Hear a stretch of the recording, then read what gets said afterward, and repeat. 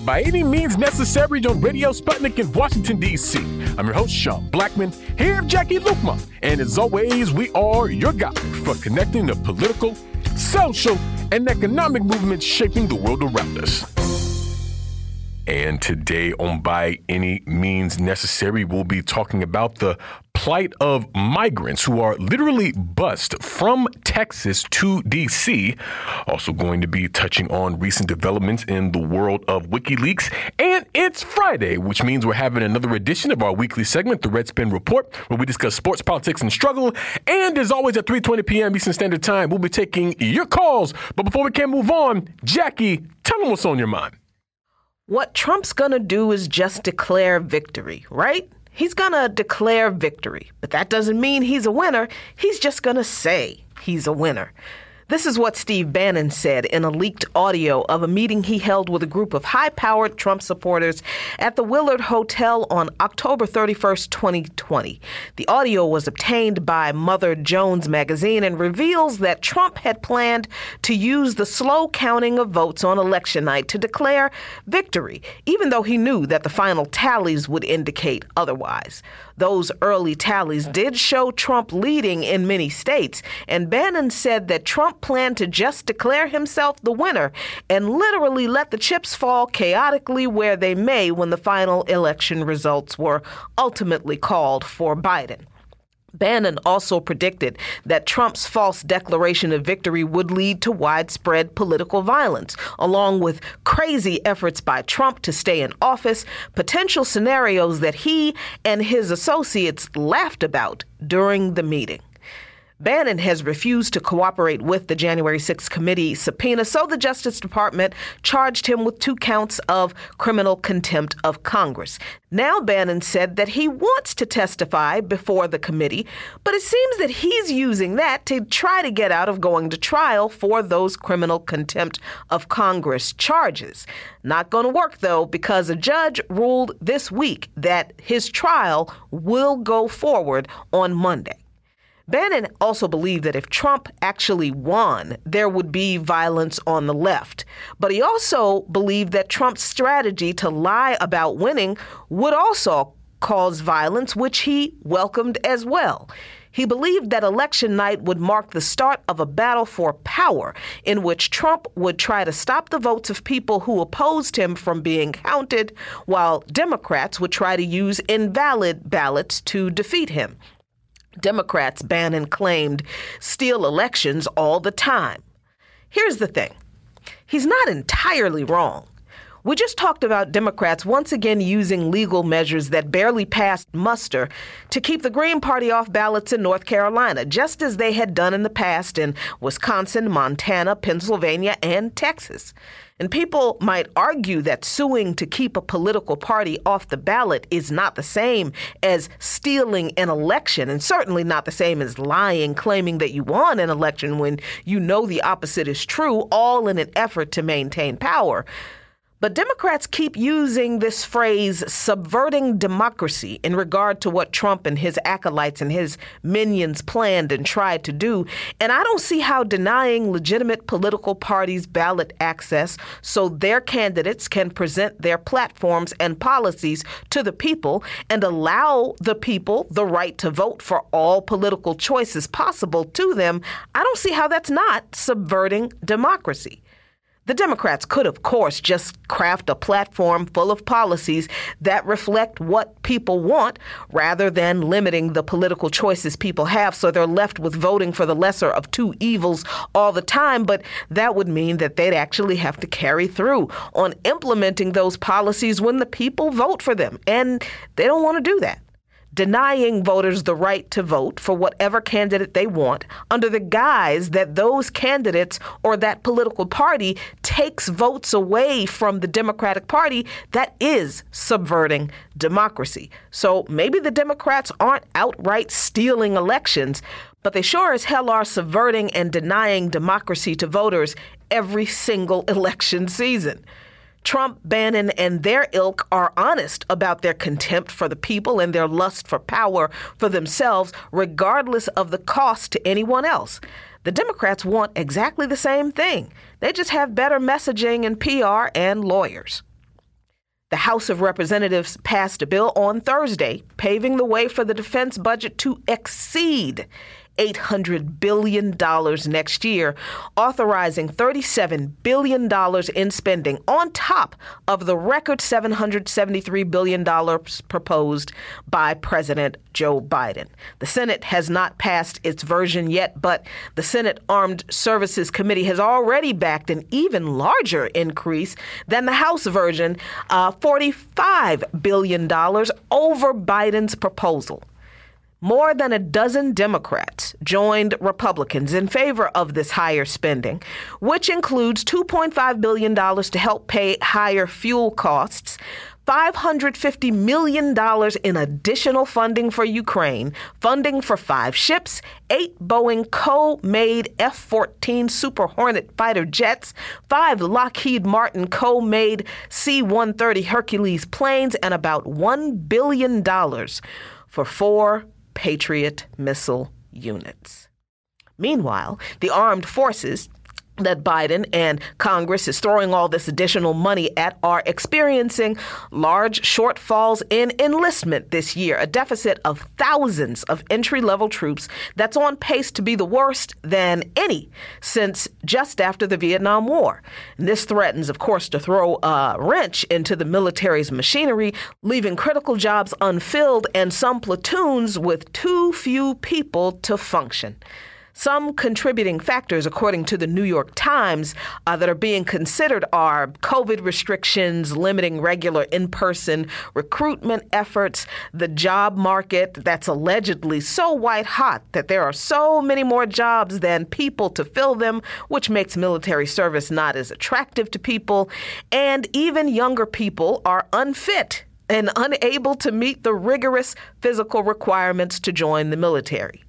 But the most telling reason that the military is experiencing this drop in recruitment is the shifting attitudes toward military service among younger demographics, which means that today only about 1 in 10 young people say they would even consider it. So the military is trying new tactics to lure people in, including offering enlistment bonuses as high as $50,000, offering quick ship cash of up to $35,000 for people who can leave for basic training in 30 days. They've loosened their restrictions on neck tattoos and stuff like that. And the Army even briefly dropped its requirement that enlistees needed a high school diploma before they decided that was probably not a good idea and reversed course on that one. But as more people see how much money the U.S. government is willing to spend on militarism and war, while crying poverty when it comes to meeting people's basic needs, and as people have seen how the same government literally throws veterans of their endless wars away when they finally come home from them, the kids have finally realized that it is just not worth it to occupy, oppress, and kill people around the world for free health care and housing for themselves. Follow Luqman Nation on patreon.com/Luqman Nation for lots of great content. And those are today's talking points. And you are listening to By Any Means Necessary on Radio Sputnik in Washington, D.C. I'm your host, Sean Blackmon, here with Jacquie Luqman. And as always, we're your guide for connecting the political, social, and economic movements shaping the world around us. By any means necessary. And we're going to keep the movement moving on, as they say. We're now happy to be joined by Madhvi Bahl, an organizer with the Migrant Solidarity Mutual Aid Network. Madhvi, thanks so much for joining us. Thank you for having me. Absolutely. And Madhvi, since about the second week of April this year, Texas Governor Greg Abbott has been busing in asylum seekers from the Texas borders to Washington, D.C. as a part of what you all describe as a racist publicity stunt. And I will quite agree that that is exactly what's going on here. And most recently, we've been seeing images and stories published by, platforms like the Washington Post and things like that, that was really sort of focusing attention on these migrants that were finding their way to D.C., sometimes early in the morning, sometimes late at night. And this attempt by your organization and others to really give support to these folks who are just, seeking better conditions. And just to begin, I was hoping you could help us understand sort of the background and context for how these migrants arrive in D.C. and basically what is here for them when they get there. Yeah, for sure. So the migrants are bused from different locations in Texas very soon after they come across the border. They are put on a bus and told that they will get transportation or housing and different things if they go to D.C. And when they get here, we try to welcome them in any way that we can. And that starts with just providing food and respite space for them to just relax after a long 36-hour bus journey that happens so soon after their journey across the border. And then from there, we figure out what their needs are. Some of them come with just the clothes on their back. Some of them come without shoes. So, it's getting those kind of supplies to them. And then finding out if they have any sponsors where they want to go from there and getting transportation for them to do that. And then lastly, if they choose to stay in the city, we try to arrange housing. Yeah, and so what I'm interested in also, and I appreciate that background, is what is the level of response that we see from the city government? Because it's my understanding that D.C. is a sanctuary city and things like that. So, what kind of resources are available to migrants when they reach D.C. and how is it that, folks are able to, receive this? Is this able to be a real benefit? Like, how does that process work from your perspective? So the D.C. government has done absolutely nothing over the past 3 months. Mayor Bowser has not even acknowledged that this is happening since the first week where she did a press conference talking about it, basically condemning Abbott, but then she ignored it for the rest of the time. And trying to reach out to her has been pointless. She does not respond. And from people who have talked to her, it seems that she thinks it's not the responsibility of DC to handle any of this, and it should be on the federal government, which claiming to be a sanctuary city and then having that approach to migrants coming to our city is pretty contradictory. The council, as of yesterday, has sent a letter to her asking her to step up to support these migrants, and they have outlined different demands, such as respite space and money for transportation and food and COVID tests. You can see, I'll send you their letter later. And it was led by Councilmember Nadeau and signed on by 9 other council members. They actually outlined something really important, is that DC has over, somewhere around $500 million budget surplus from FY22 budget that could be used for this. And also, of course, could be used for all the other things like unhoused support that we need in the city. There are aid efforts that are just not enough. The Migrant Solidarity Mutual Aid Network that does work to try to provide some services for people are actually quarantining after being exposed to the coronavirus while they were helping migrants over the weekend. But the SAMU First Response, which is an international aid organization, has a FEMA grant to help. But these are patchwork efforts. And how can these aid organizations petition more government support so they can really provide the kind of help that these people really need, not just on sporadic days, but particularly since people are, putting their own health and safety at risk to meet a need that the government just refuses to do anything about?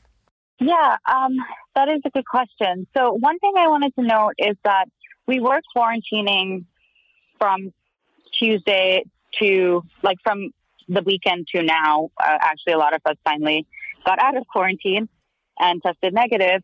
But the work stoppage from Tuesday night to Thursday night was intentional. and done by the Migrant Solidarity Mutual Aid Network to 1, quarantine and to take physical and mental rest after 3 months of 24/7 work.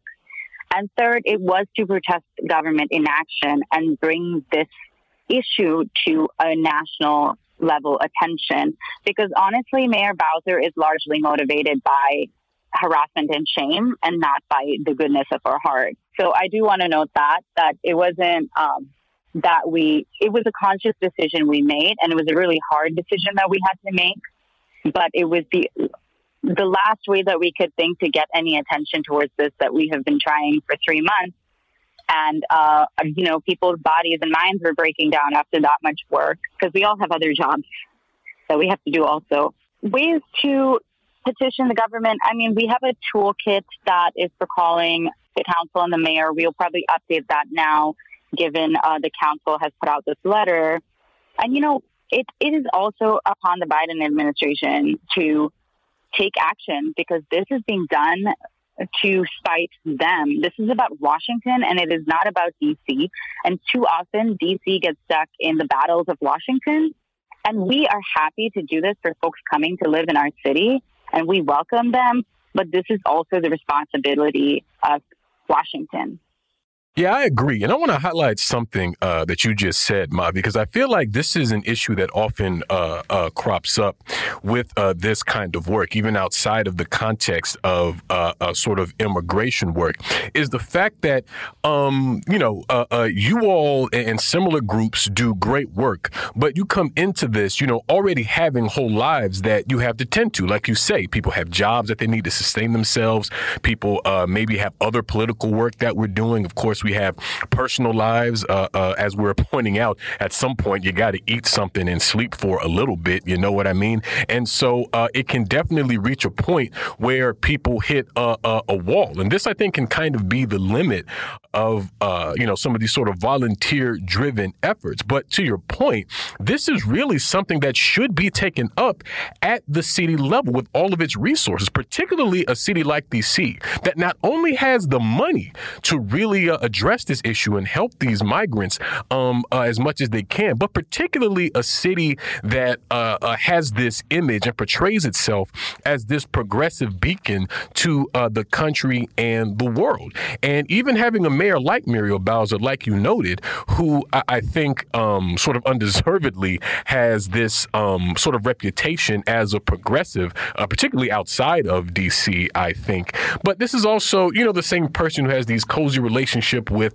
developers and things like this. And so the struggling people of D.C., be they migrants from Latin America, be they, native Black Washingtonians that are simply trying to stay in their neighborhoods against the tide of gentrification and displacement, there's simply not a consideration. And so from your perspective, I mean, how important is it then that we continue to sort of, not only build these networks and the work that we're doing, but to perhaps, connect these efforts to a kind of, broader struggle and a broader movement that is really, pushing for these things and fighting for what these migrants need, even as those who are in power and have the ability to make resources available basically refuse? That's a really good question. And thank you for naming that. Yeah, this city is really interesting that way. It has such a progressive, people think it's so progressive from the outside, but then we have a mayor like Muriel Bowser, who most probably his response is going to be painting abolished ICE on the sidewalk outside Union Station and thinking that's doing something. But it is super important to connect this and what is happening to the larger organizing in the city. And I think in the beginning, we thought this was going to be a short amount of time. And so it was in a very triage kind of approach to a very reminiscent of early pandemic organizing. And now we kind of have transitioning into this long-term mindset of how are we going to deal with this in the long term, and how are we going to integrate it into the larger movements and organizing struggles in the city? Because most of us are in other organizing spaces, and this has taken a lot of time away from those spaces for us, and it's taking resources as well. And not in a way that we should be like this is competing, but we need to find a way to make it such that this is getting this national attention now. Let it also help the other things that we need done in the city. For example, we are running out of housing to house people in because people were opening up their homes. We were using hotels. We were using Airbnbs. We were renting apartments. But as you know, in DC, there is a housing crisis. Affordable housing is really hard to come by because of these developers. And now people are going to shelters. And that is putting strain on unhoused support groups who already are so under-resourced, and unhoused folks in the city who are already so under-resourced.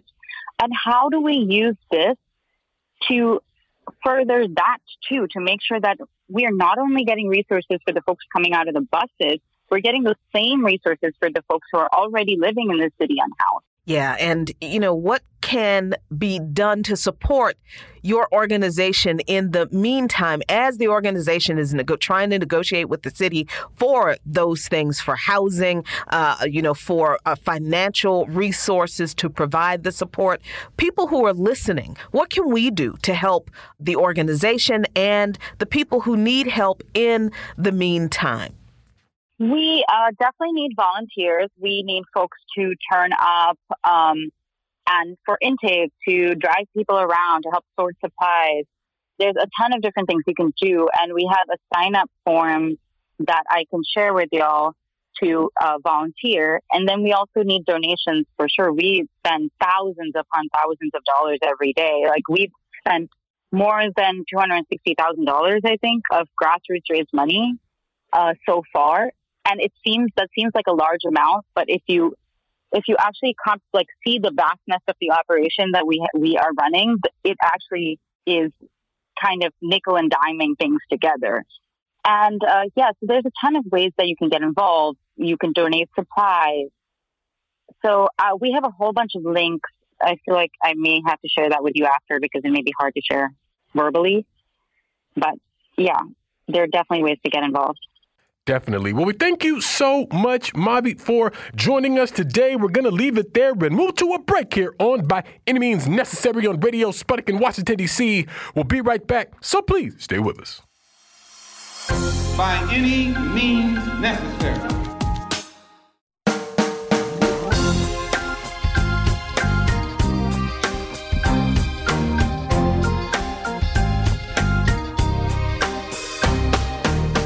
Welcome back to By Any Means Necessary on Radio Sputnik in Washington, D.C.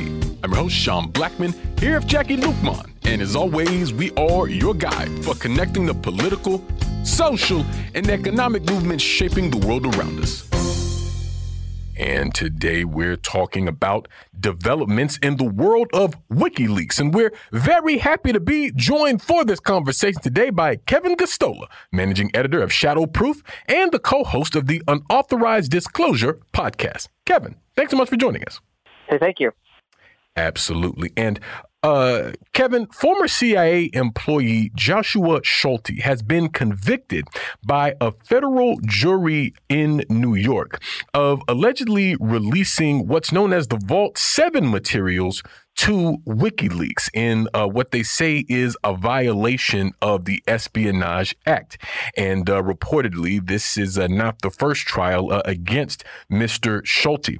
You recently published a piece about this in The Dissenter entitled "Jury Finds Former CIA Programmer Guilty of Leaking CIA Hacking Materials to Wikileaks." And so to begin, Kevin, if you could first describe what are the Vault 7 materials and how is it that Mr. Schulte became the target of this?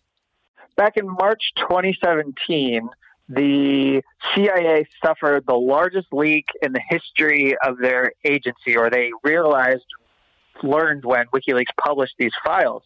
And in the files, we get evidence of the CIA's hacking capabilities, how they can plant malware into smart televisions, Samsung televisions, on your iPhone, on your Android phone, how they can turn the phones into eavesdropping or spying devices by taking over the microphones, making them work for agents, and presumably target individuals who are the subject or targets of their operations. We get evidence of how they know that there are vulnerabilities in software and hardware that companies are leaving and that are going to mean that users are susceptible to being hacked, not just by government agencies around the world, but from private hackers as well. And that they're not telling them. They're hoarding those, they're called zero-day vulnerabilities, and they're not doing anything to inform people. We also learned that there's a development of malware that can infect Microsoft Windows users. And so you go to WikiLeaks' website, you can see the Vault 7 materials, you can see how it's organized, some of the other different revelations. But this was published by WikiLeaks, and they immediately, after a week, decided that Joshua Schulte must be the one who was responsible because he's a disgruntled CIA employee, and he left the I believe it's the Cyber Intelligence Center at the CIA, and it was on there was bad blood between him and another employee, and he had tried to go after CIA supervisors for not protecting him from this employee. It looks like they had a dispute. And it seems like both are at fault to some degree, and he was a difficult person to work with. But he left the agency, and they came after him right away because they figured, this would be an easy person to blame for the WikiLeaks publication. And not only did they go after him, it pretty much seemed to make him a convenient target because he was a disgruntled employee. But at the time, when the leaks happened, then CIA Director Mike Pompeo had labeled WikiLeaks a non-state hostile intelligence agency that was developing secret war plans. Assistant U.S. Attorney Michael D. Lockhart said that Schulte stole the entirety of the CIA's highly sensitive cyber intelligence capabilities, but that occurred just right after the CIA locked Schulte out of the secured, restricted location after he left the agency. But in court, in this case, there was actually no evidence presented to prove that Schulte was linked to any of this, was there? So let's be clear.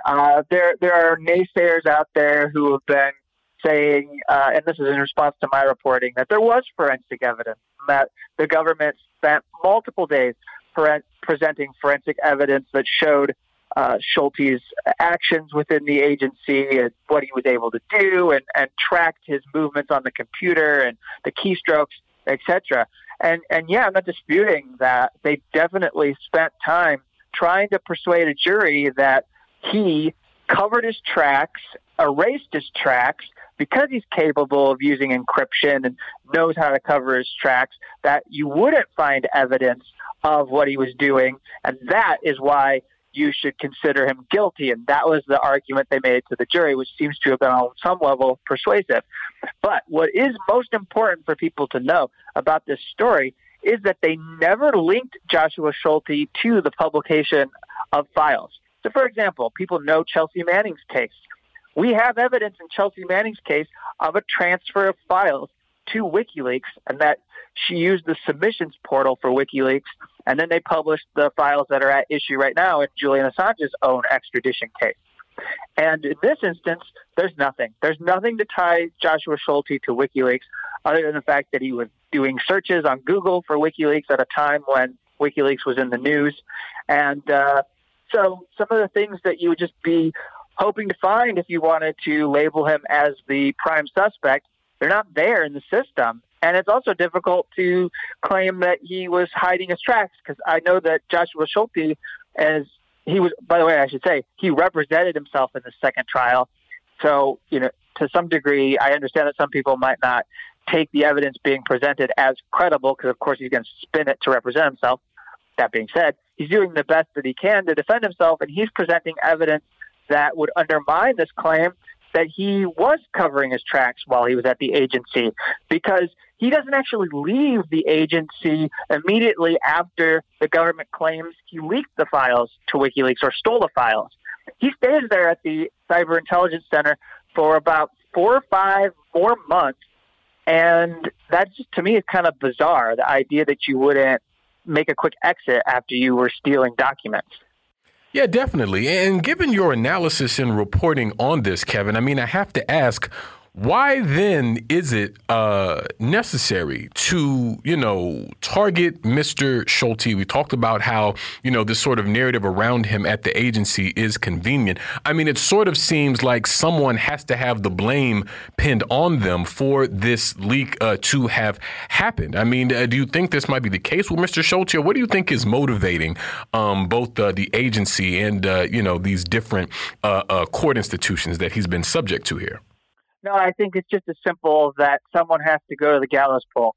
I mean, someone's got to be hung for what happened. So we're going to go pin it on whoever we can. And then, once we're done, that's going to be settled. We don't care if we got the wrong culprit.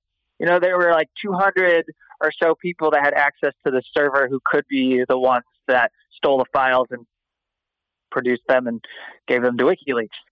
And, on one level, I want to say as a journalist that those files are in the public interest. Like, they're worth knowing. We never had a debate about the way in which the CIA should be allowed to engage in offensive cyber warfare and go target people around the world. We haven't had that open discussion. And WikiLeaks put that into the news cycle for a few days, for a few months. There were headlines that were being published about what the CIA could do to plant malware into our technology. And it was important for us to have that conversation because certainly our political leaders don't want to have that conversation. And even our tech overlords don't really want to have that conversation, though they were forced to because of WikiLeaks and WikiLeaks founder Julian Assange. So I think it's just the fact that they need to have revenge somehow. I mean, Mike Pompeo, let's go back to him, was embarrassed. We know from this Yahoo News report, embarrassed because he was going to have to go face Donald Trump and tell Donald Trump that on his watch, these materials, these highly sensitive materials had been published. And they thought they were unique. They thought leaks don't happen to the CIA. They happen to the U.S. State Department, which had the diplomatic cables released by Chelsea Manning. They happened to the Pentagon. There were war logs from Iraq and Afghanistan that exposed the wars. You had the collateral murder video. But the CIA, we take care of our files. Our systems are totally secure. Nobody will ever get us. And then they were wrong. This was the largest leak in the CIA's history. It's a huge embarrassment, and Pompeo and others were out for blood. Yeah, and the aspect of it, sort of the actual substance of the Vault 7 leaks, I mean, it almost feels kind of obscured in this broader issue around Schulte, and perhaps that's a part of the whole point. I mean, just this incredible surveillance and invasion of privacy that the CIA has been documented to be taken part in. And I mean, in truth, this seems like really the whole issue that, I mean, the state itself, I think it's fair to say, and we talk about the U.S. as a whole, the U.S. state apparatus, the issue it has with WikiLeaks, because it seems like you don't really see WikiLeaks being accused of printing falsehoods, but the ire seems to come from the fact that they're, releasing this kind of information that wasn't meant to be released, that exposes quite a bit about the reality about how the U.S. and other governments operate. You know what I mean? And so it feels then, Kevin, that the broader issue is one of, surveillance and suppression and censorship that, seemingly is trying to be covered up by some of these different agencies and institutions that benefit quite a bit from the public not knowing about these things. Yeah, I think the surveillance is a big deal. I also think there are due process rights issues when you're prosecuted under the Espionage Act. It's worth noting that the first trial against Joshua Schulte was in March 2020. It ended in a mistrial. It was a hung jury. The Justice Department said, no, we're not going to settle for that. We're going to bring him to trial again. And then they prevailed here, getting a jury to believe that, he was guilty. And he's in harsh conditions. He's being held under special administrative measures. The Attorney General has put him in these highly restrictive conditions. He can't talk to the media. He can only talk to a select number of people in his family. He's under very strict mail restrictions of what he can receive. This is what Assange is going to go through if he's brought to the U.S. So we see in this case a through line that the people who work for the government are treated in this manner. We see all these whistleblower cases stacking up on each other, and they point to how Julian Assange is going to be treated if he's put on trial in the United States. Yeah, definitely. And to be clear, when you said Attorney General, you're talking about Attorney General Merrick Garland. This has not eased. His treatment hasn't eased. His the way he's seen has not changed under the Biden administration as opposed to under the Trump administration, has it? Yeah, that's correct. It started with Jeff Sessions when he was Attorney General. It continued with Bill Barr. And then Merrick Garland hasn't done anything different.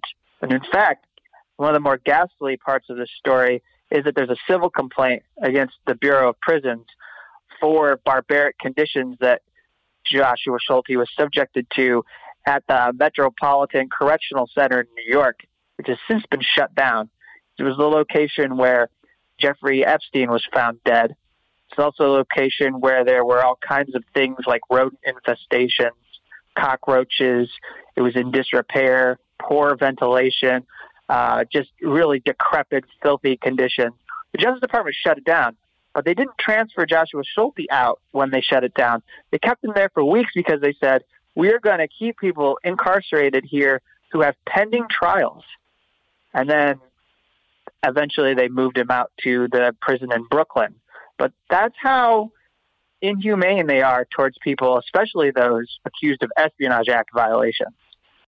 Yeah, definitely. I mean, I think it shows a sort of real torturous conditions that often goes on inside these prisons and, that the rank and file inmate has to deal with, let alone someone that's been targeted like Schulte or like a Julian Assange. And I think you're absolutely correct, Kevin, that should Assange ultimately be extradited to the United States, that this is precisely what we can expect for him. But we thank you so much for joining us today. We're going to leave it there and move to a break here on By Any Means Necessary on Radio Sputnik in Washington, D.C. We'll be right back, so please stay with us. By any means necessary.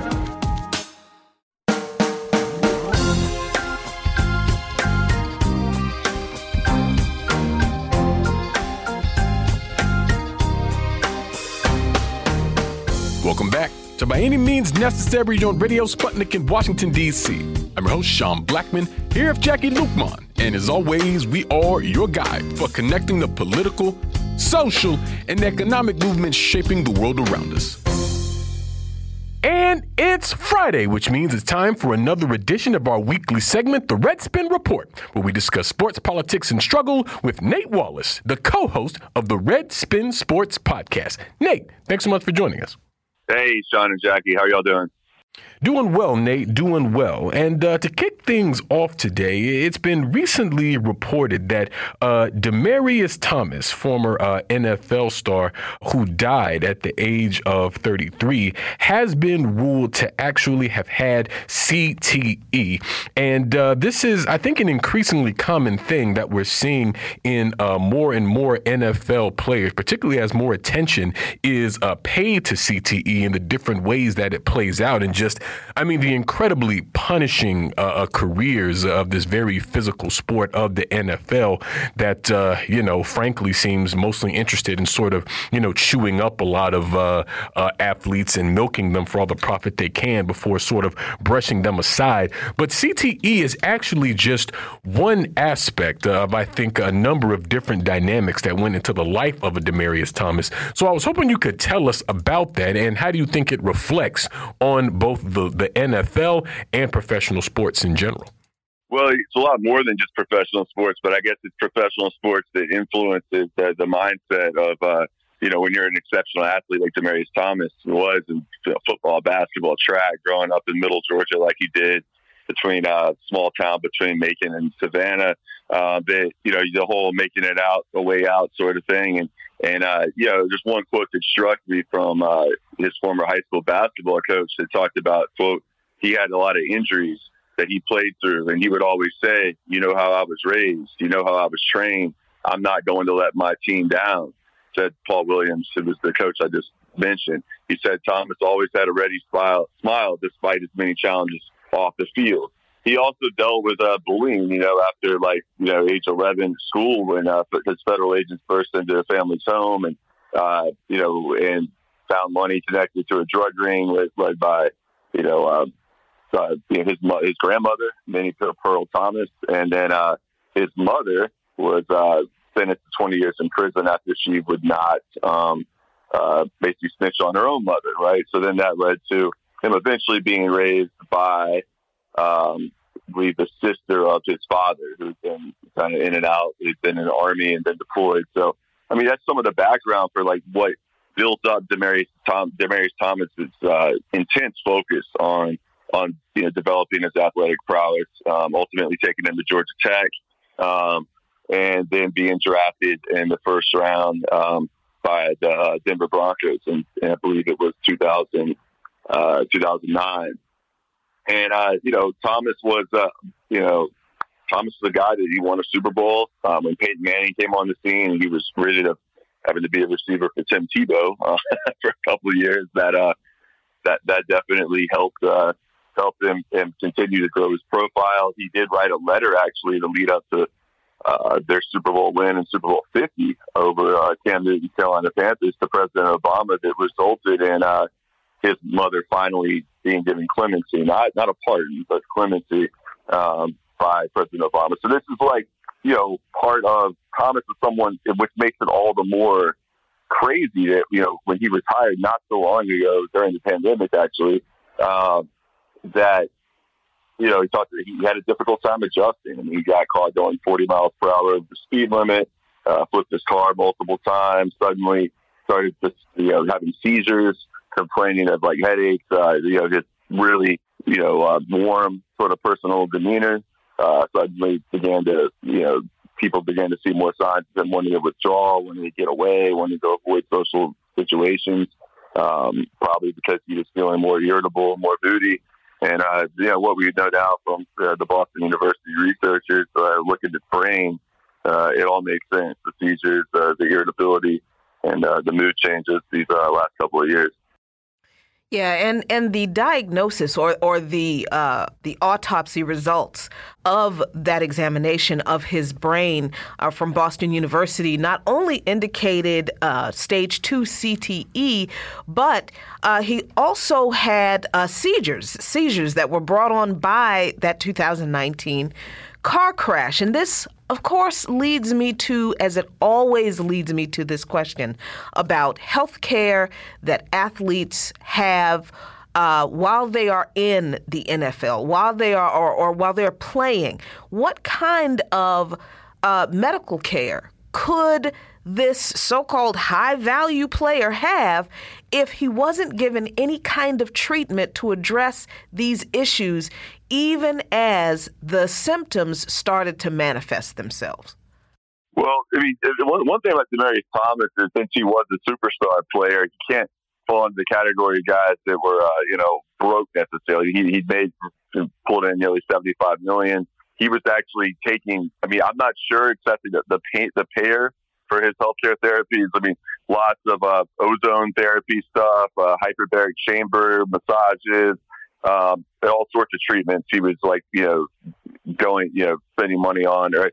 But it doesn't actually address how many of those were actually covered by his health plan. I mean, he did play long enough in the NFL to be vested, and if you're vested, then you do have more benefits in the last, a certain number of years after you finish playing. But, the reality is most players aren't Demaryius Thomas. They don't have that superstar level of status, and, guys that achieve his level of fame and accomplishment and also income are few and far between. So even with all that, look at what, he went through. And a lot of it, goes back to, again, that mentality of wanting to play through pain, of wanting to do whatever it takes to be there for your teammates, to not let your teammates down, to be dependable. It's something that's very much exploited by people in ownership positions because it's a trait that's a good trait, right?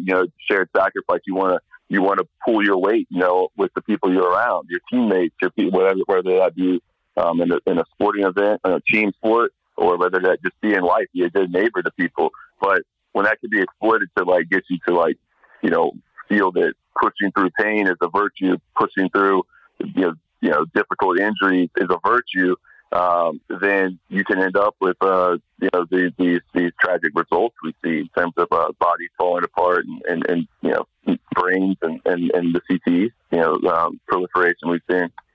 Definitely. And what's clear to me, Nate, is about how the dynamics of race and class sort of factor into all of this. And I just feel like, frankly, people are brought into the league and, like a lot of human beings, I mean, they come with, certain backgrounds, certain experiences and certain baggage that, I mean, the league doesn't really seem that interested in really addressing as long as they're out on the field delivering. And the moment that they stop doing that, or if some of these same issues, sort of manifest in behavioral issues and things like that, well, then they seem to be easily disposed of. And I want to connect that to sort of another relevant story that's happening here that I think has actually been relevant for a long time, just in a different way. And that's this whole issue of Baltimore Ravens quarterback Lamar Jackson, who was recently involved in a discussion around, the racial biases that exist towards black quarterbacks in the NFL, something that's been an issue for years and years and years. And so, what was this discussion, Nate? I mean, Jackson seems to feel that his words were basically taken out of context or misinterpreted. And how do you connect it to this issue of racism towards black quarterbacks in the league? Yeah, well, I mean, this one is a little tricky. I mean, Bernard Pollard has been a hard, recently, I don't know if take recently, but within the last 4 or 5 years, retired safety. He was a hard-hitting safety, delivered a lot of punishment on a lot of receivers and players in his NFL days. And, he was recently talking about his new role in media, Lamar Jackson, and whether or not saying he's a top 10 talent, but not necessarily a top 10 quarterback. Now, there is some fairness and some critique of Jackson, and just in the sense that, that I don't even say critique's the right word. I mean, it's true that a lot of high-profile receivers maybe don't want to go to Baltimore because Jackson's ability to run means less receptions for them a lot of times. He doesn't typically stay in the pocket. He likes to escape the pocket, create with his legs, and then, have the threat of him being able to run, even from behind the line of scrimmage, open up passing lanes down the field. So he doesn't play the traditional, just drop back, Patrick Mahomes, Josh Allen, Aaron Rodgers, Brady type of quarterbacking. Now, go back to the draft in 2018, NFL Scouting Combine, and he was asked explicitly about, are you going to be moved to a wide receiver? And that really bothered him. So the Bernard Pollard comment about, no receivers want to go play for you, because once that's what got Jackson to respond actually on Twitter. Let's keep in mind, he's also going into his last year of his rookie contract, and he does not have an agent. So another line of criticism from the predominantly white sports media has been that he's really hampering himself, like he doesn't know what he's doing. He's not able to build his brand the right way and by not hiring an agent.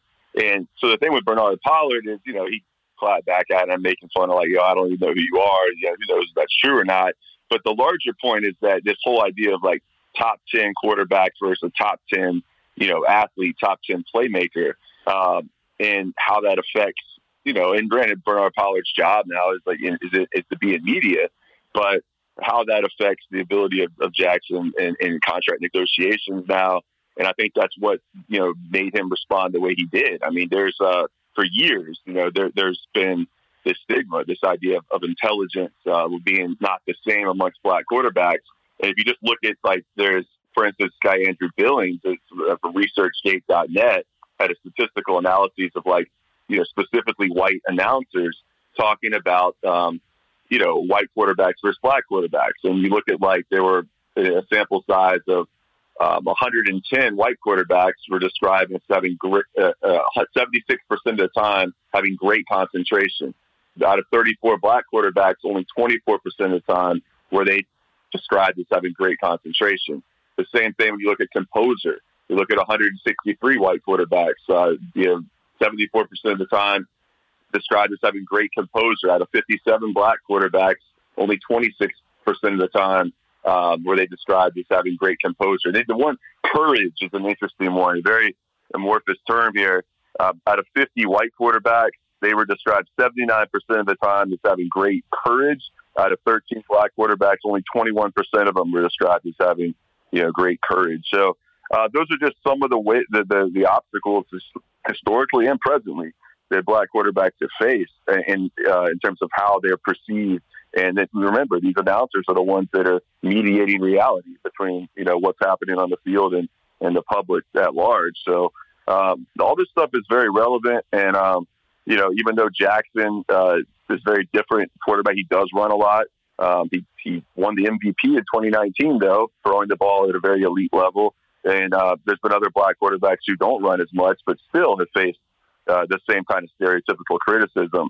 So there's a lot in play here. And it just shows us that despite all the NFL's doing, promoting Condoleezza Rice and being so proud that she's part of the Broncos ownership group, and the Raiders now having a female, president of the team, a lot of that's being used to cover up, assumptions and prejudices that still very much exist that are widely held in sports media and perceptions of the league and what it means to be, the signal caller, the quarterback of a franchise, the most front and center face of the franchise, and the fact that there's still these issues persisting, in this, in 2022 shows where we really are in terms of the progress that's been made or lack of. Yeah, Nate, I'm glad you did mention Condoleezza Rice, because I was going to say, as good as it is that Lamar Jackson is pushing back on this racist narrative coming from NFL sportscasters that, obviously reflects a very long history of racism in the league. I mean, racism in the NFL is solved now that Condoleezza Rice is now one of the new owners or the newest person to join this group of owners of the Denver Broncos, right? That's right. I mean, we can pretty much declare, just like, when Barack Obama was elected in 2008, that racism is now over because now Condoleezza Rice has entered the ranks of ownership amongst the NFL. I mean, let's be all honest, the team was sold for $4.65 million to the Walton family, people from the Walton family that owns Walmart. $4.65 billion, excuse me. So there's a number of minority owners in which they're bringing into the ownership group. I know Condoleezza Rice has made a lot of money writing books and, working at the Hoover Institute, but that kind of money you got to have. So the Walton family type of money, I'm pretty sure she hasn't quite gotten on that level yet with the book deals. But so I'm not sure what the percentage of the ownership is. But, she's been floated before as candidate for everything from NFL commissioner to NCAA, head of the NCAA to let's not forget, she was also the first black member and female member of Augusta National Golf Club. So I think she served the ruling class pretty well in terms of giving them a lot of firsts that they can then throw out there as being representative of, racial progress that doesn't really reflect the racial progress when you look at class for the overwhelming majority of black people in this country. Yeah, and I got to say, it actually feels completely appropriate that somebody like Condoleezza Rice gets added to the ownership group of the Denver Broncos, because, she's someone that is presented as a person that that black people should be proud of and that should be, honored and admired for being a black person in the halls of power. And certainly we live in a time now of, intersectional imperialism, where we're supposed to feel good about black people or women or Latin folks or Muslims or LGBTQ folks or indigenous folks or, any number of oppressed groups, having these high positions in the imperialist government. And then understanding, as we've discussed on the show before, about the connections between the NFL and professional sports in the U.S. and imperialism. Well, having an imperialist like Condoleezza Rice then as a part of a professional football team ownership group seems to make all the sense in the world, and I think you're right, Nate, is that this is ultimately a boon, a benefit for the ruling class, because it puts a nice face, literally, on sort of the deeply exploitative nature of the league and of the sports in general. But I mean, like we've been discussing, I feel like the proof is in the pudding, and the fact that someone from an oppressed group is now a part of the exploitation or a part of the benefit from the exploitation doesn't make it somehow less exploitive. You know what I mean? Yeah, exactly. I mean, it's all about just getting to a position where you can do the exploiting, right, and not being the other way around.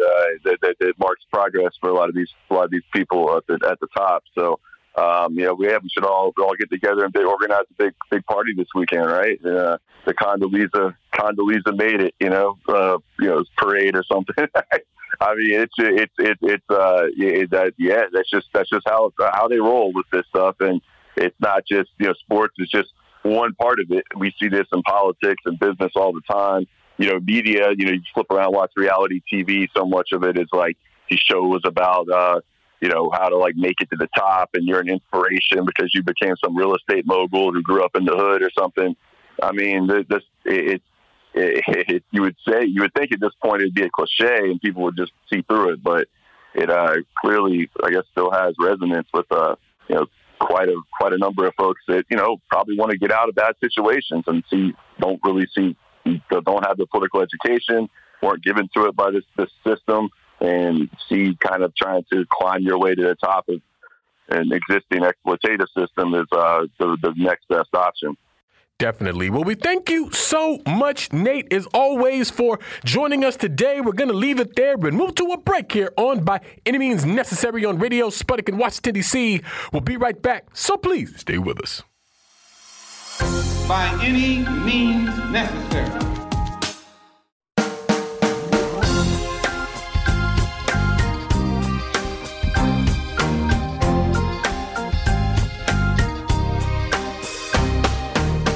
Welcome back to By Any Means Necessary on Radio Sputnik in Washington, D.C.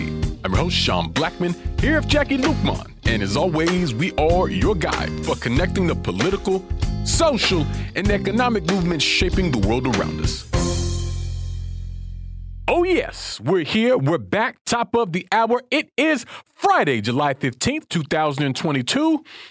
And, of course, in 20 minutes, you'll be able to give us a call here at By Any Means Necessary to give us your thoughts, ideas, questions, or concerns about anything you've heard on the show today, anything at all relevant happening on this earth. We want to hear from you. But that's not the only way that folks can get in touch with us here on the show. And if you will, please, Jacquie, let the folks know how they can holler at us. That's right, Sean. There are so many ways for our allies, accomplices, and comrades, that's y'all, to reach out and touch us at By Any Means Necessary. Here in Washington, D.C., you can do that at 3:20 p.m. Eastern Time by calling us at 202-521-1320. That's 202-521-1320. But you can also listen to our shows at SputnikNews.com/radio. Click on the plus sign and type in By Any Means Necessary. You can also hear us on Sputnik.mave, that's MAVE.digital, and you can listen live on your radio dial at 105.5 FM and 1390 AM in the Washington, D.C. area from 2 to 4 p.m. Eastern Time each weekday. And we are streaming live for your viewing pleasure right now on Rumble, rumble.com/C/BAM necessary. The chat is live. And remember, friends, at 3:20 p.m. Eastern today, you can call us at 202-521-1320. That's 202-521-1320. But wherever you are in this world and however you do it, we want to hear from you. We most certainly do. We most certainly do, when we're very happy to be joined for the hour today by the good doctor, Charisse Burden-Stelly, an associate professor of African American Studies at Wayne State University and co-editor of the upcoming book, Organize, Fight, Win, Black Communist Women's Political Writing. Dr. Burden-Stelly, thanks so much for joining us. Hey, both. Thanks for having me again. Absolutely. And Dr. Burden-Stelly, we are a couple of weeks away from Black August here in the United States, a time to study, a time to fast, a time to train, and a time to fight. And although it's a little ways off, I always find it helpful, for me at least, to begin to try to get in the spirit of Black August mentally, physically, and otherwise, because it is a sort of very challenging thing, or it can be because of what we demand of ourselves during that time. And it's because of that my mind has sort of wandered, if you will, to the subject of Assata Shakur. And I feel like Assata is really always relevant in a number of ways. I think particularly in our current political moment, as someone who I maintain is functionally the sort of matron saint of the movement for Black lives. I mean, we quote her at the end of demonstrations. People have been fond of saying things like Assata taught me, although depending on who's saying it, sometimes I question that. But when we take a look at the politics of an Assata Shakur, which is what I always think about when I see this phrase, Assata taught me, I'm always wondering, well, are we just sort of focusing on an idea or an image of Assata Shakur, or are we really sort of grappling with the substance of her politics and the character of her organizing? Because Assata is someone who is clear about the contradictions of this capitalist system and the intertwining nature of that with white supremacy. This is why she was involved with organizations like the Black Panther Party and the Black Liberation Army and things like this. And of course, this is also what made her a target of this government and why she remains a target of this government, right? And also someone who talked about, the importance of youth organizing and things like this. And, as we continue to see young people going into the movement, that continues to be very relevant. And I feel like this centering, in a sense, or this emphasis, if you will, on Assata that we've seen in the time since the explosion of the movement for Black lives, I mean, we've kind of seen a deeper appreciation for the role of Black women leadership and thought in movements. And so I'm thinking of the works of people like, Carol Boyce Davies and her works on Claudia Jones, Barbara Ransby and her works on Ella Baker. Keisha Blaine, not that long ago, put out a piece on Fannie Lou Hamer. She's also done some great work on Black internationalist women and Black nationalist women. You see what I mean? And so to begin, I want to ask a kind of broad question. Is when we take a look at the pressing concerns and contradictions of this moment, as we see capitalism and imperialism in decline, but not yet on the verge of defeat, how do you situate an Assata Shakur within that? And what do you think she still has to tell us and teach us about what we're experiencing right now? Yeah, I think that's a great question. Assata Shakur is important for a number of reasons. In studying her life and work, I think reveals a lot of the contradictions in our society. So, first and foremost, so she describes herself as a former political prisoner, but I would argue that she still is, that the condition of exile is a form of political imprisonment, as there are things like, deportation. So, for example, Claudia Jones, who you mentioned, was deported in 1955. So that sort of casting out. So political imprisonment is not just about being behind bars per se. Like it's manifested in a number of ways. And I think that part of what she conveys is the importance of looking at the realities of political prisoners or of incarcerated persons in general, because so many of the sort of forms of domination in our society accrue around those people. So, for example, I was just looking through her book, and there's a part when she's pregnant, and the doctors try to force her to have an abortion. And of course, abortion is this hot topic right now, but it's often being misconstrued as like a question of personal choice, as opposed to, the overturning of Roe being a form of class war, that the right to access or that reproductive justice and the right to all manner of forms of healthcare are structural issues. And I think that, Assata's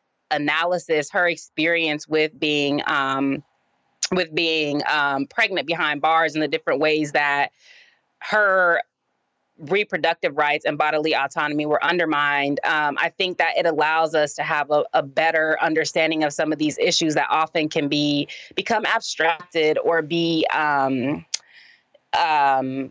liberalized in particular ways, right? Or co-opted by the petty bourgeoisie or elites to undermine the radical potential of organizing around particular issues.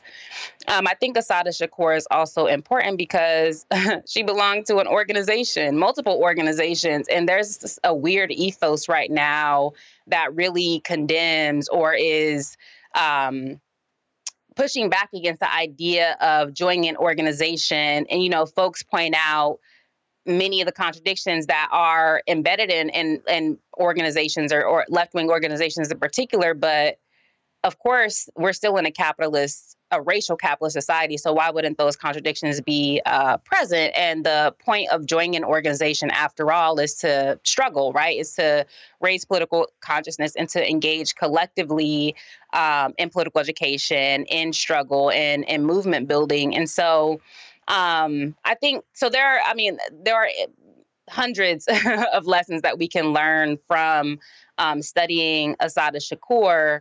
But I think that the other important one is to move away from this celebrity logic. Because some of the ways that the Assata Shakur taught me slogan or the engagement with Assata Shakur can manifest is as a sort of singular heroic figure, which, dovetails with our very sort of endemic celebrity culture in this society. And I think it's much, much more important to understand her as part of a collective, as somebody who was challenging, structures of domination alongside comrades, as somebody who saw the value in, sacrificing oneself for and in an organization. And so I hope that those are the lessons that folks take. And as they're celebrating her birthday tomorrow, so, happy revolutionary birthday, Assata Shakur. I hope that those are the lessons that people take away, more so than just having her name or likeness sprawled across a T-shirt.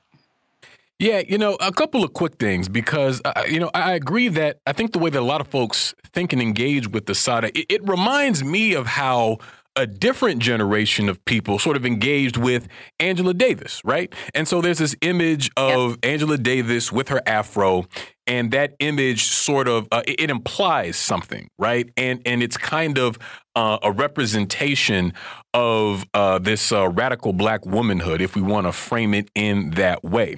And maybe it doesn't go beyond that for some people, but it kind of had that same resonance. You know what I'm saying? And I mean, look, for the record, I'm not, knocking anybody's radical T-shirt. I got a goodly number of them myself. Matter of fact, I literally have an Assata Shakur T-shirt that's on the way to me in the mail. But I'm just saying that there's obviously so much more there. And, it's funny that you raised this issue of her becoming pregnant, because it's when she talks about this in her book, in her autobiography, it's so clear that, the authorities that she was engaging with was very upset that they kind of got one over on them in this way and was able to literally create life while they were trying to stomp out hers.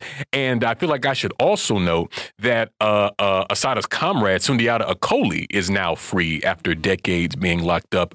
But Kamal Siddiqui, with whom Assata shares a daughter, is still a political prisoner. And reportedly, that has a lot to do with his refusal to inform on her. But Jacquie Luqman, I want to bring you in here.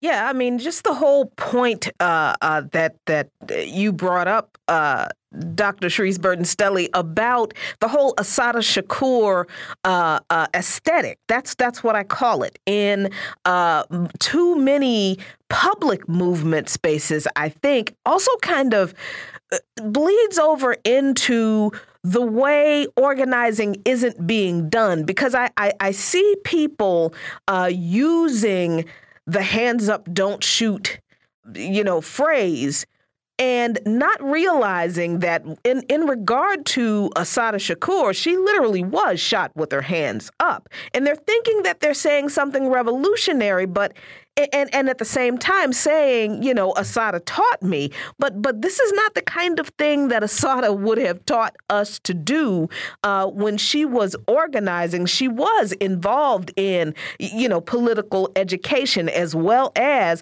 providing clinics and that type of thing that I don't see happening among some of the folks who are publicly out protesting, which is a good thing. We need that. But I don't see the kind of background on the ground organizing from folks saying that Assata taught me. They're not doing what Assata actually taught folks to do. So, I mean, how do you frame the current, or at least hopefully what will continue, the energy in the streets to mobilize against, you know, a rising coalescing of very organized right-wing forces in this country without the solid benefits, not benefits, without the solid basics that Assata actually did teach us to do? Well, I mean, I think that as a society, we're very good at mobilizing, but we are, those of, you know, as Gerald Horne says, our friends on the left are not very good at organizing or at, you know, sustaining or maintaining broad-based organizations. And so I think, you know, there's a lot of talk right now about mutual aid as in the way that it's put forth by particular political, what would we say, particular political orientations is like as a replacement for joining an organization. And I think that mutual aid is important, but oftentimes too, like this idea of mutual aid is, the mutual aspect of mutual aid is not present. And it's really sort of random. It's really charity, right? And again, like anything that sort of helps to allay the material suffering of our people, I think is objectively a good thing.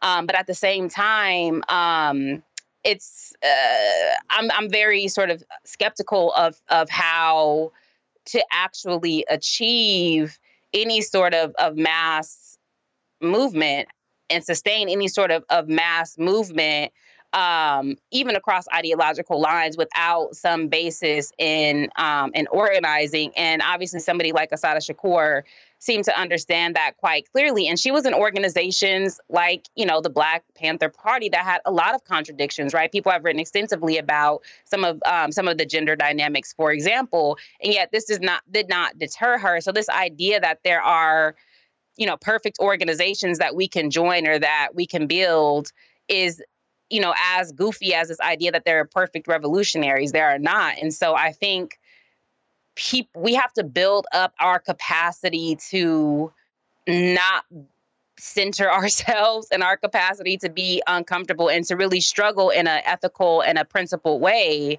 as the basis for, you know, being able to challenge the very organized, very powerful, well-financed right wing. And to be sure, I'm sure that all of the right wingers, there's probably some ideological differences as well as some sort of difference in material interest between, for example, white supremacists and white nationalists and neo-Nazis.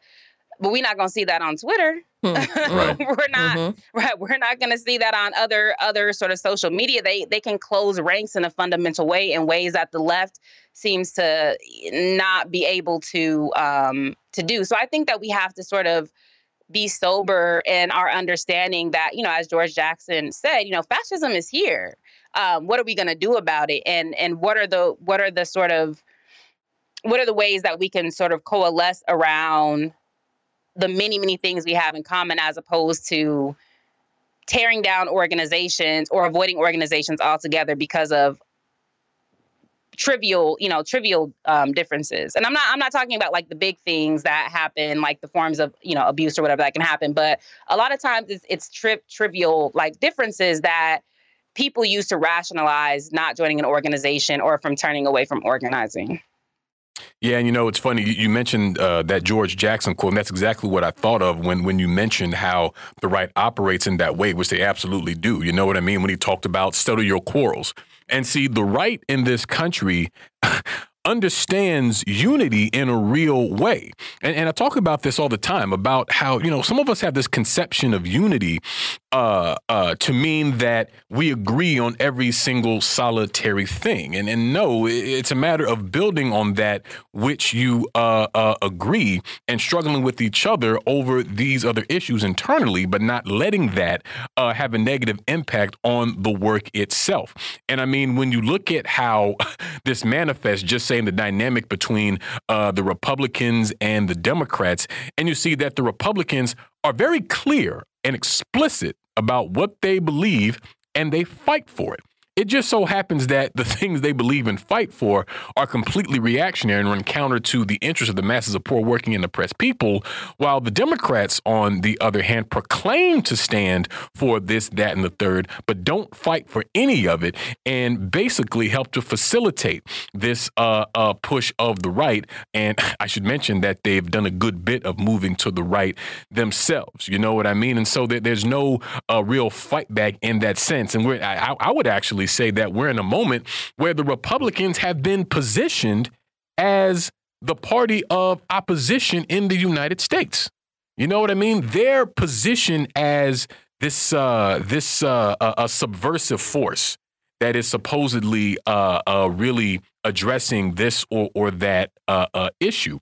And whether or not that's true, I think is maybe less relevant considering the fact that it works. And so if what we want is, a real alternative and a real sort of insurgent sort of movement, then it has to be an effort, an element that comes from outside of these ruling class political institutions. But we're going to move to our first break of the hour on that note here on By Any Means Necessary on Radio Sputnik in Washington, D.C.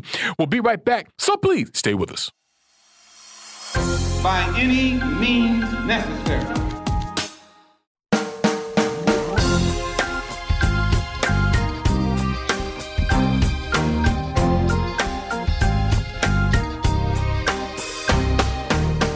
Welcome back to By Any Means Necessary on Radio Sputnik in Washington, D.C. I'm your host, Sean Blackmon, here with Jacquie Luqman. And as always, we are your guide for connecting the political, social, and economic movements shaping the world around us. Phone lines are now open 202-521-1320. That's 202-521-1320. Myself and Jacquie Luqman continue to be joined by Dr. Charisse Burden-Stelly. And Doctor, I got a lot of thoughts following from our discussion of Assata Shakur and the importance of joining organizations and why the organizational form itself is so crucial. And I actually thought of, because, I mentioned Angela Davis earlier, and I was thinking about her own words about why she ultimately became a member of the Communist Party at that time. And she said, quote, "I wanted an anchor, a base, a mooring. I needed comrades, not allies. I needed comrades with whom I could share a common ideology. I was tired of ephemeral ad hoc groups that fell apart when faced with the slightest difficulty. Tired of men who measured their sexual height by women's intellectual genuflection. It wasn't that I was fearless, but I knew that to win, we had to fight. And the fight that would win was the one collectively waged by the masses of our people and working people in general."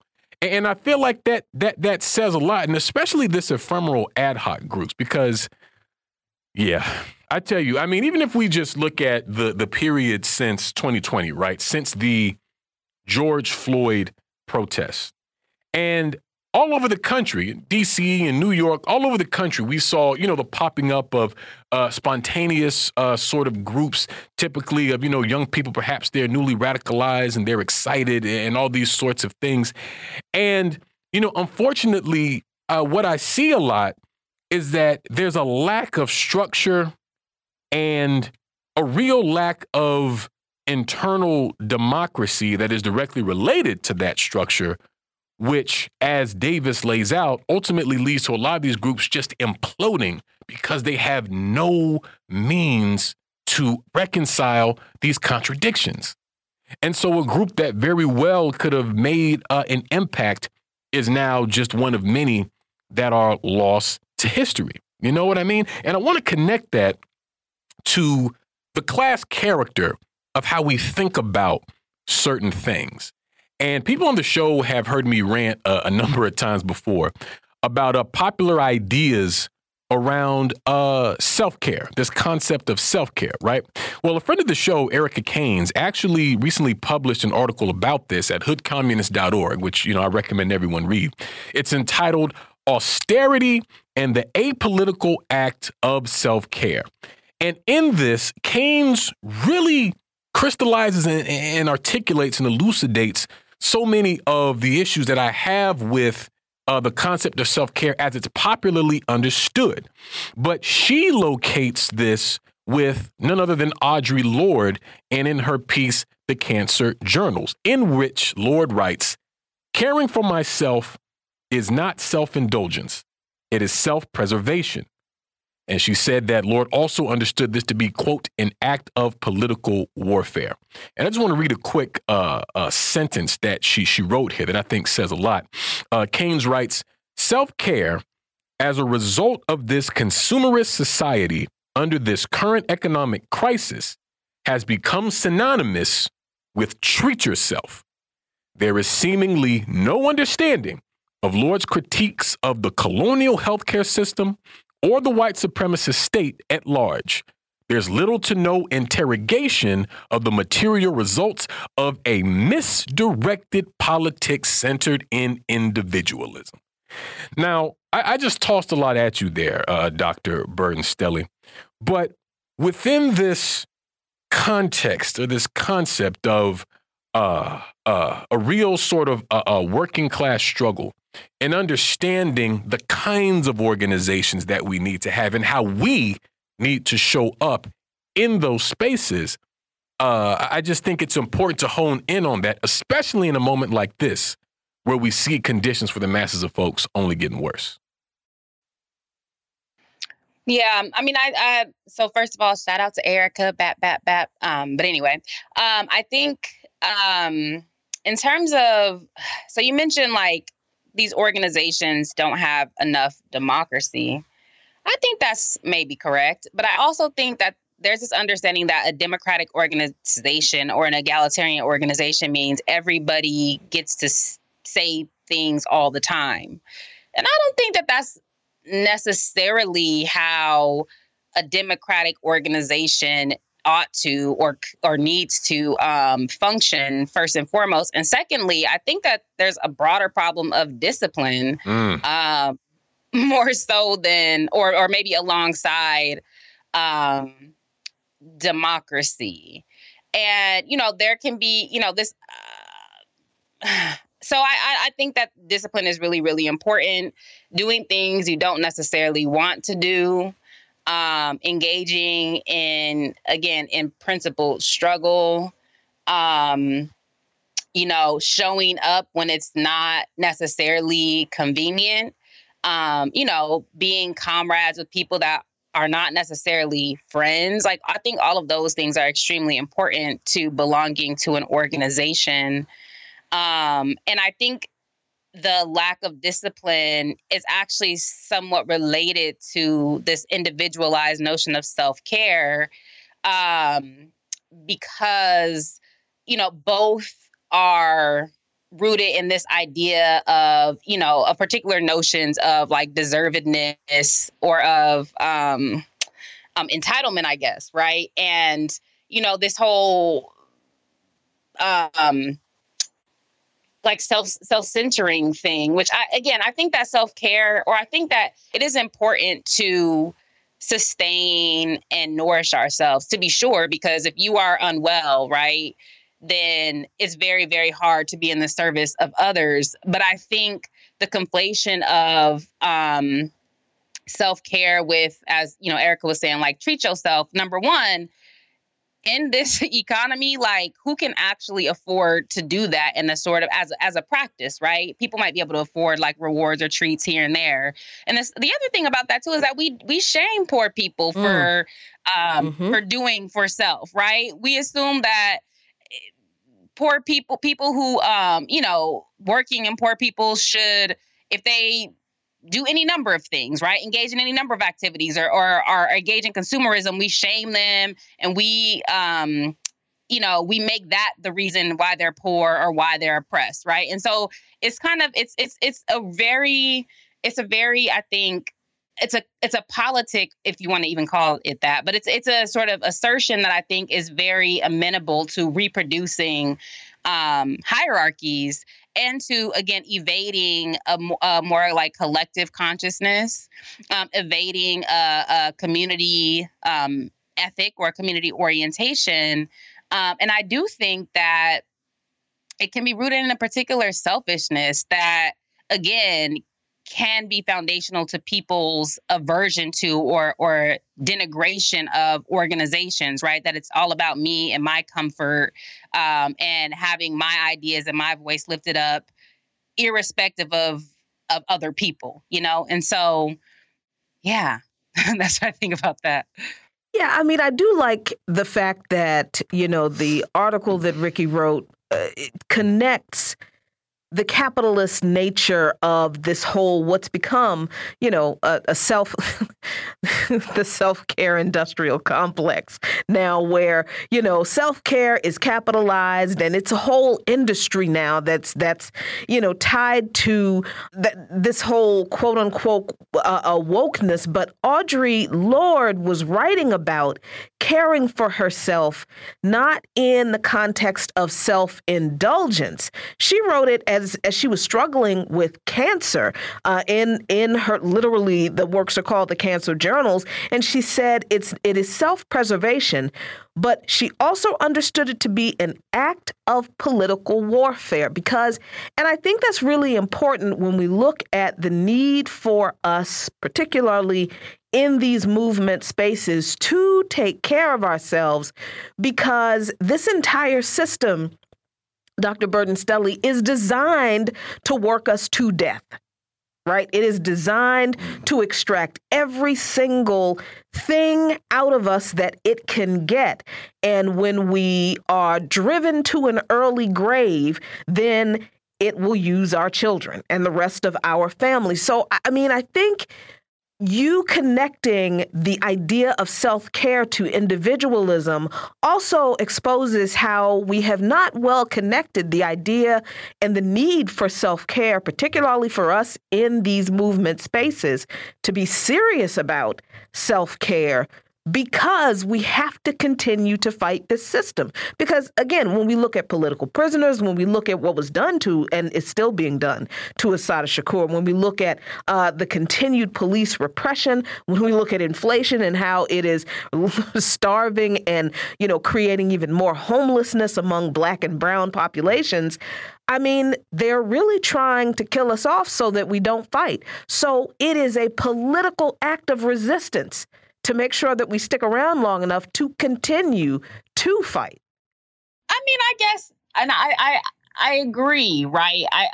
Part of me, though, there's just such a slippery slope between, the whole idea that, like, my survival is resistance, or, the way that sometimes, it's assumed that because you're in a particular body, right? You're in a particular sort of multiply oppressed body, that you're objectively revolutionary.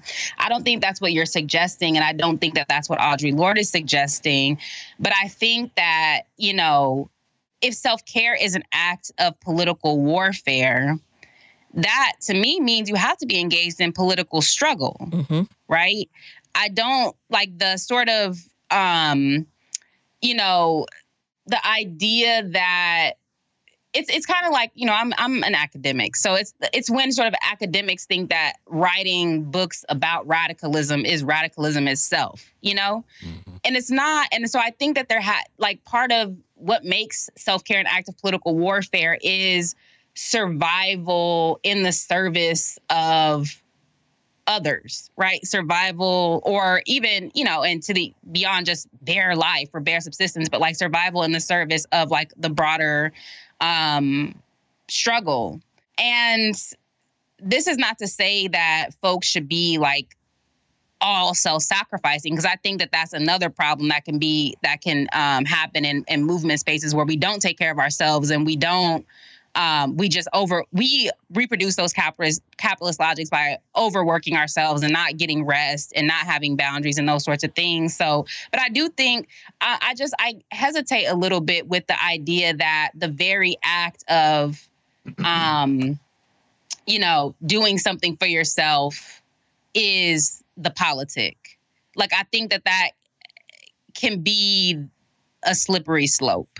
Yeah, I get what you're saying, and because I feel like if I walk around the corner from the Sputnik office to one of these fancy steakhouses and get myself $100 steak, I might be treating myself, but I don't know if I wouldn't count that as self-care, and I certainly wouldn't consider it political warfare. You know what I mean?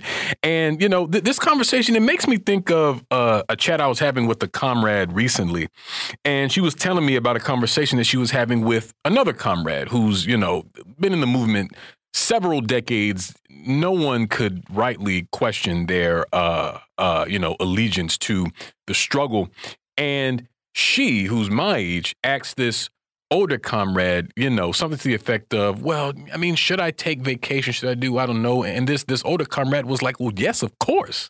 You have to. You know what I mean?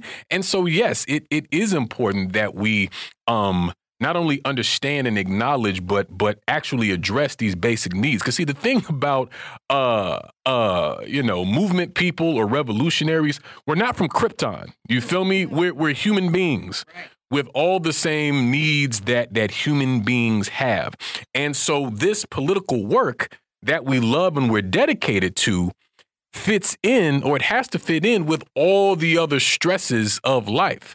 Because, if you're a functional adult, right, then you've got some stressors. You've got work, you've got your personal life, you've got your political work, you've got all these things that are demanding of your capacity, of your time, of your resources, all these sorts of things. And if you don't sort of address these needs that we all have, well, that puts you in a position where you can't show up for the movement as your best self in the way that we all need, right? And I was having another conversation really about this same thing with some comrades the other day, and they were talking about how we kind of have to rethink self-care in a number of ways.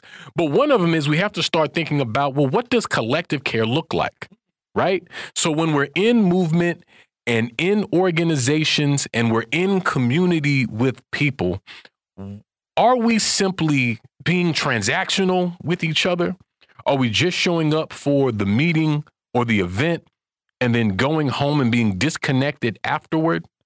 Or are we interested in the humanity of each other and uplifting that and seeing to it that people are taken care of in the way that they need to be? But see, I think this is also, when we talk about how we conceive of ourselves and each other in this context, I think this is why the concept of comradeship is so important, as opposed to the popular concept of being an ally. You know what I mean? And I've been reading Dr. Jody Dean's book, Comrade, and you mentioned discipline a moment ago, Charisse, which I think is very on point. I feel like we could do a whole 2-hour show on just that. But she talks about how discipline and joy are kind of a part of the twin halves of what that means, and how the word comrade as a form of address, it is a carrier of expectation. If I call you comrade, that means I expect something of you. If you say, Sean, you're my comrade, that means you expect something from me. Not to us as individuals per se, but our sort of joint commitment to this political cause. You know what I mean? And so in considering this, I feel like it brings us back to sort of the class character of the struggle itself, And we have a real issue, I think, in our current movement moment of, what's termed radical liberalism, to where a lot of folks are functioning on this liberal individualistic track, but wrapping it in radical or revolutionary sounding jargon. You could even talk about anti-capitalism or socialism in these terms if you like, because you're just saying words. You know what I'm saying? And so I think it can be very tempting and really quite easy to fall into that. But here again, with the proper organization, political education, and understanding of the bonds that actually tie us together within struggle, beyond superficialities and beyond the hierarchies imposed on us by this system, I think is when we really begin to correct that. But we're going to move to another quick break on that note here on By Any Means Necessary on Radio Sputnik in Washington, D.C. We'll be right back. So please stay with us. By any means necessary.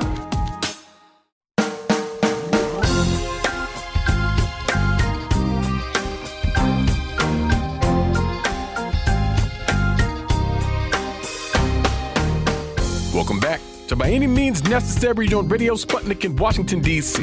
I'm your host, Sean Blackmon, here with Jacquie Luqman. And as always, we are your guide for connecting the political, social, and economic movements shaping the world around us. My dear friends, phone lines are still open, 202-521-1320. That's 202-521-1320. I am here. Jacquie Luqman is here. Dr. Charisse Burden-Stelly is here. And Doctor, I wanted to ground our conversation here a little more concretely in our current moment, right? Because we've been talking about movement at all kinds of different levels, ideologically, what it means, right? And I came across this piece, and I'm definitely curious your thoughts on this as an academic, because within this issue of the attack on abortion rights, the attack on reproductive rights, right? We're seeing academic conferences facing pressure to avoid holding these conferences in states that are hostile to abortion rights. You know what I mean? I know the AEA is at least one of them. And, there's a whole conversation about sort of the role in academics and politics, I think, in a number of ways. And I forgot who it was that said this or wrote this, but, they talk about how the academy is an institution through which the bourgeoisie reproduces itself. But even within that, there are revolutionary entities, socialist, communist entities. Now, not all of them are activists. There's like a difference there. Not all of them activists and organizers, but even still. But I want to ask you this within the frame of the concept of the guerrilla intellectual, right? As espoused by Walter Rodney. And Doctor, I know that you're someone who is I don't even think it's right to call you a student. I'd say a disciple of Walter Rodney. I'm definitely wondering how you're sort of seeing it. And I was looking at a piece on your website, CharisseBurden-Stelly.com, and you talk about, a Walter Rodney quotes that you love, where he gets into that sort of thing. And you quote Patricia Rodney when she says that Walter was, quote, torn by the lack of connection between academia and the working class, and he had a strong desire to bridge these two worlds in order to, quote, foster a culture of grassroots change and empower people with tools to implement such change. That's the groundings Rodney talked about, right? And so from that frame, Dr. Burden-Stelly, what do you see as the role of the academic in a moment like this? Well, often I wish academics would say nothing as praxis. That's what I want most often from many of my colleagues, to be completely honest, because as you were saying, number one, academia does reproduce the petty bourgeoisie, and the bourgeoisie, right? And academia is also the intellectual arm of the state. And so often academics can have a very sort of colonial logic to the way that they engage, or a very elitist logic to the way that they engage in academia, but also outside of it. And so you know, and a lot of academics have very esoteric knowledge bases. They study their one thing, and, you know, that is what they know very well. But often, because they have degrees, they feel that they're entitled to speak about any number of things that they really should not be speaking about, because oftentimes they're just parroting the State Department line. This is particularly the fact when it comes to internationalism. But anyway, to the extent, or you know, the international situation, but to the extent that the whole like boycott situation, I think that what we have to understand is that, you know, these states, many of these states where abortion bans have been implemented, these are some of the places where the most Black people are, where the most oppressed people are, right? And so there can be a way, it can be a sort of form of abandonment if we simply leave, you know, we render those places just sort of dead zones or toxic zones. Like there's a lot of, you know, working class, poor, and racialized people in those states and in those cities. So what are we to do? We just simply abandon those people. So that is one aspect of it. The other thing too is I just find it quite interesting what triggers this call for boycott, right? So right now it's the abortion ban, but, you know, I don't see calls to boycott DC. All of these political decisions are, right, that is the sort of locus of U.S. politics, so to speak, right? Like if we're boycotting the things that really make our lives, that really are an abrogation, right, of our freedom, then we have to boycott the U.S., like, because this is a settler colonial society after all. So it's just, and you know, another Supreme Court decision that was handed down was upheld gerrymandering, for example, in Louisiana. So why is that not the basis of a call for a boycott? Is it because it particularly affects Black people? So some of these calls for boycotts, I feel like, are self-interested. They're fickle. They're not part of any broader struggle. And they're piecemeal. So I don't know. So I think, but that's kind of the way that many academics, their politics work. So it makes sense that would seem like a very sort of radical move without sort of thinking through these sort of broader dynamics. Yeah, and, you know, another one of the quotes that you note that you love about Walter Rodney from him was what he said about the guerrilla intellectual, also, you know, in this political moment, which, you know, he was saying that it's how intellectuals who are not as well represented in academia use their strength to transform the logical position over a period of time into one where they can call the tune and ultimately carry the battle to the enemy. Now, I consider a guerrilla intellectual of the highest order, of the best kind, and all of those good things. But I do see in this political moment so many people who, especially online, and not even folks who necessarily have the academic bona fides to, you know, call themselves an intellectual at all, but they do. They don't do, any of the intellectual changing of the narrative, shifting the argument about abortion rights, you know, really the broader issue of reproductive freedom. I mean, and this is from the left. I mean, so how do you see the academic intellectual discourse around these issues from people who claim to be left and have, you know, some type of public platform, but really are just carrying the same, you know, establishment line? What do we do with them? You know, academia. So, I mean, I think, you know, I don't think that we can cede the academy as a terrain of struggle. And that's, I think, precisely what Walter Rodney is talking about when he's talking about the guerrilla intellectual, that, you know, you have to wage struggle where you are, and that we can't cede academia to the reactionary forces, or we have to carve out space to the best of our ability in something that's in a sort of inherently imperialist structure, right? And I think,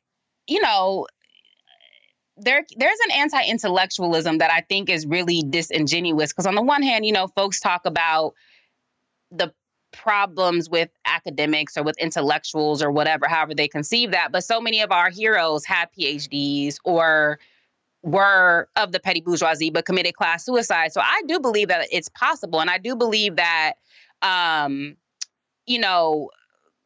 it is worthwhile to struggle with. For me, right, it'll be worthwhile for me to struggle with my colleagues. At the same time, Walter Rodney says that, intellectuals, Black intellectuals are enemies of the people until proven otherwise. And so I think that proving otherwise is really, really important.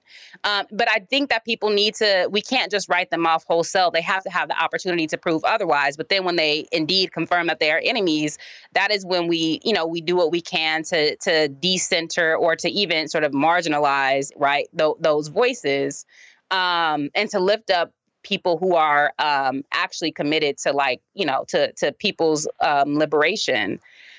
So, but I think that on the other hand, so a critique that really annoys me is that there's so much stuff that is criticized as academic, but it's not academic. It has nothing to do with academics per se. So the abstraction of language or the taking up of radical terms. There are very many influencers, journalists, writers who are not affiliated with academia who do those sorts of things, but all those people get conflated as academics if they use a particular language or if they have, I don't know. And so I think that sometimes the critique of this sort of broad, abstract critique of quote unquote academics or academia is it's lazy and it's not precise, and it allows for other actors or other groups who do the same types of things with much larger followings to evade critique and criticism. So I think that keeping the class character central, keeping the sort of the ways that celebrity operates in our society central to our critique is really, really important when we're calling out what the sort of the antagonisms or the contradictions are.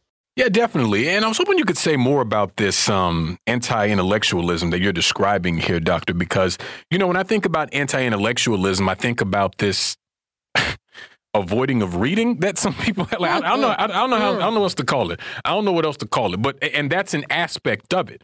But you're describing sort of another aspect. And it's also something that I see in the sense that, this brushing off of academics as just, ivory tower, intellectuals and things like that have no connection to real struggles, which certainly is true for a lot of people. But I just think that's, like you're saying, a kind of superficial and very sort of face value type of analysis. And really, I want to dig into this, what you mentioned about, the celebrity aspect, this culture of celebrity worship that we have in the United States, which I think definitely manifests in influencer culture. And there is such a thing as the celebrity academic, the celebrity public intellectual, the celebrity activist. And on that note, I think it shows how hollow that whole thing is, because again, if we go back to 2020, we're talking about millions of people that were in the streets, and some of the most prominent celebrity organizers wasn't outside, right? So, and they saw their stock kind of drop around that time as well. And so, how do you see this culture of celebrity worship that really, just is infused all throughout society? How do you see that as impacting all of this? Well, I think that what happens is, people don't care about a thing until it happens to somebody famous or it happens to somebody prominent. And the reason why, and then they go overboard with caring about that issue because number one, then it sort of, your outrage is noticed, right? If you're, tweeting or whatever, complaining about a form of injustice that happened to your neighbor that nobody knows and nobody cares about, then you don't get the same type of, it doesn't have the same payoff, right? And the thing with the problem with celebrity worship or celebrity culture is that it presents all of these structural issues as a one-off, and it reproduces the idea that forms of violence or marginalization or whatever only matter when they happen to people with money or people who are famous, right? Or that if those people get justice, however that's conceived, then the rest of us will get justice too. Or conversely, like, oh, if it can happen to that rich person, it can happen to me.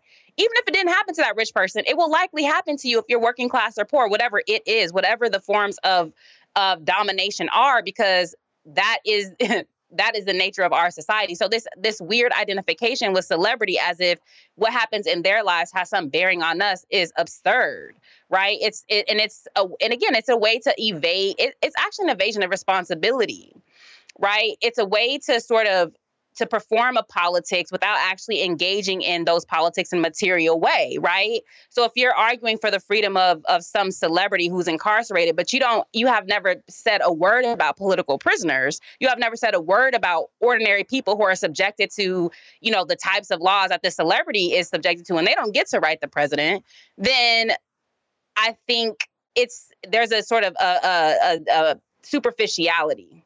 Right. There's a sort of clout chasing aspect to it that, again, allows for people to assert that they're political or assert a particular radicalism, but not actually have to do anything material. Right. To not have to commit oneself to others in a real way, in a way that is actually the basis for like movement building. Right. So, yeah.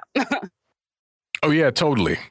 And, within that, it just makes it clear about how important it is to sort of have, the right kind of analysis and way that we view these things. And you're so right, Dr. Burden-Stelly. And that's why I continue to be amazed by, the phenomenon of hives. You know what I mean?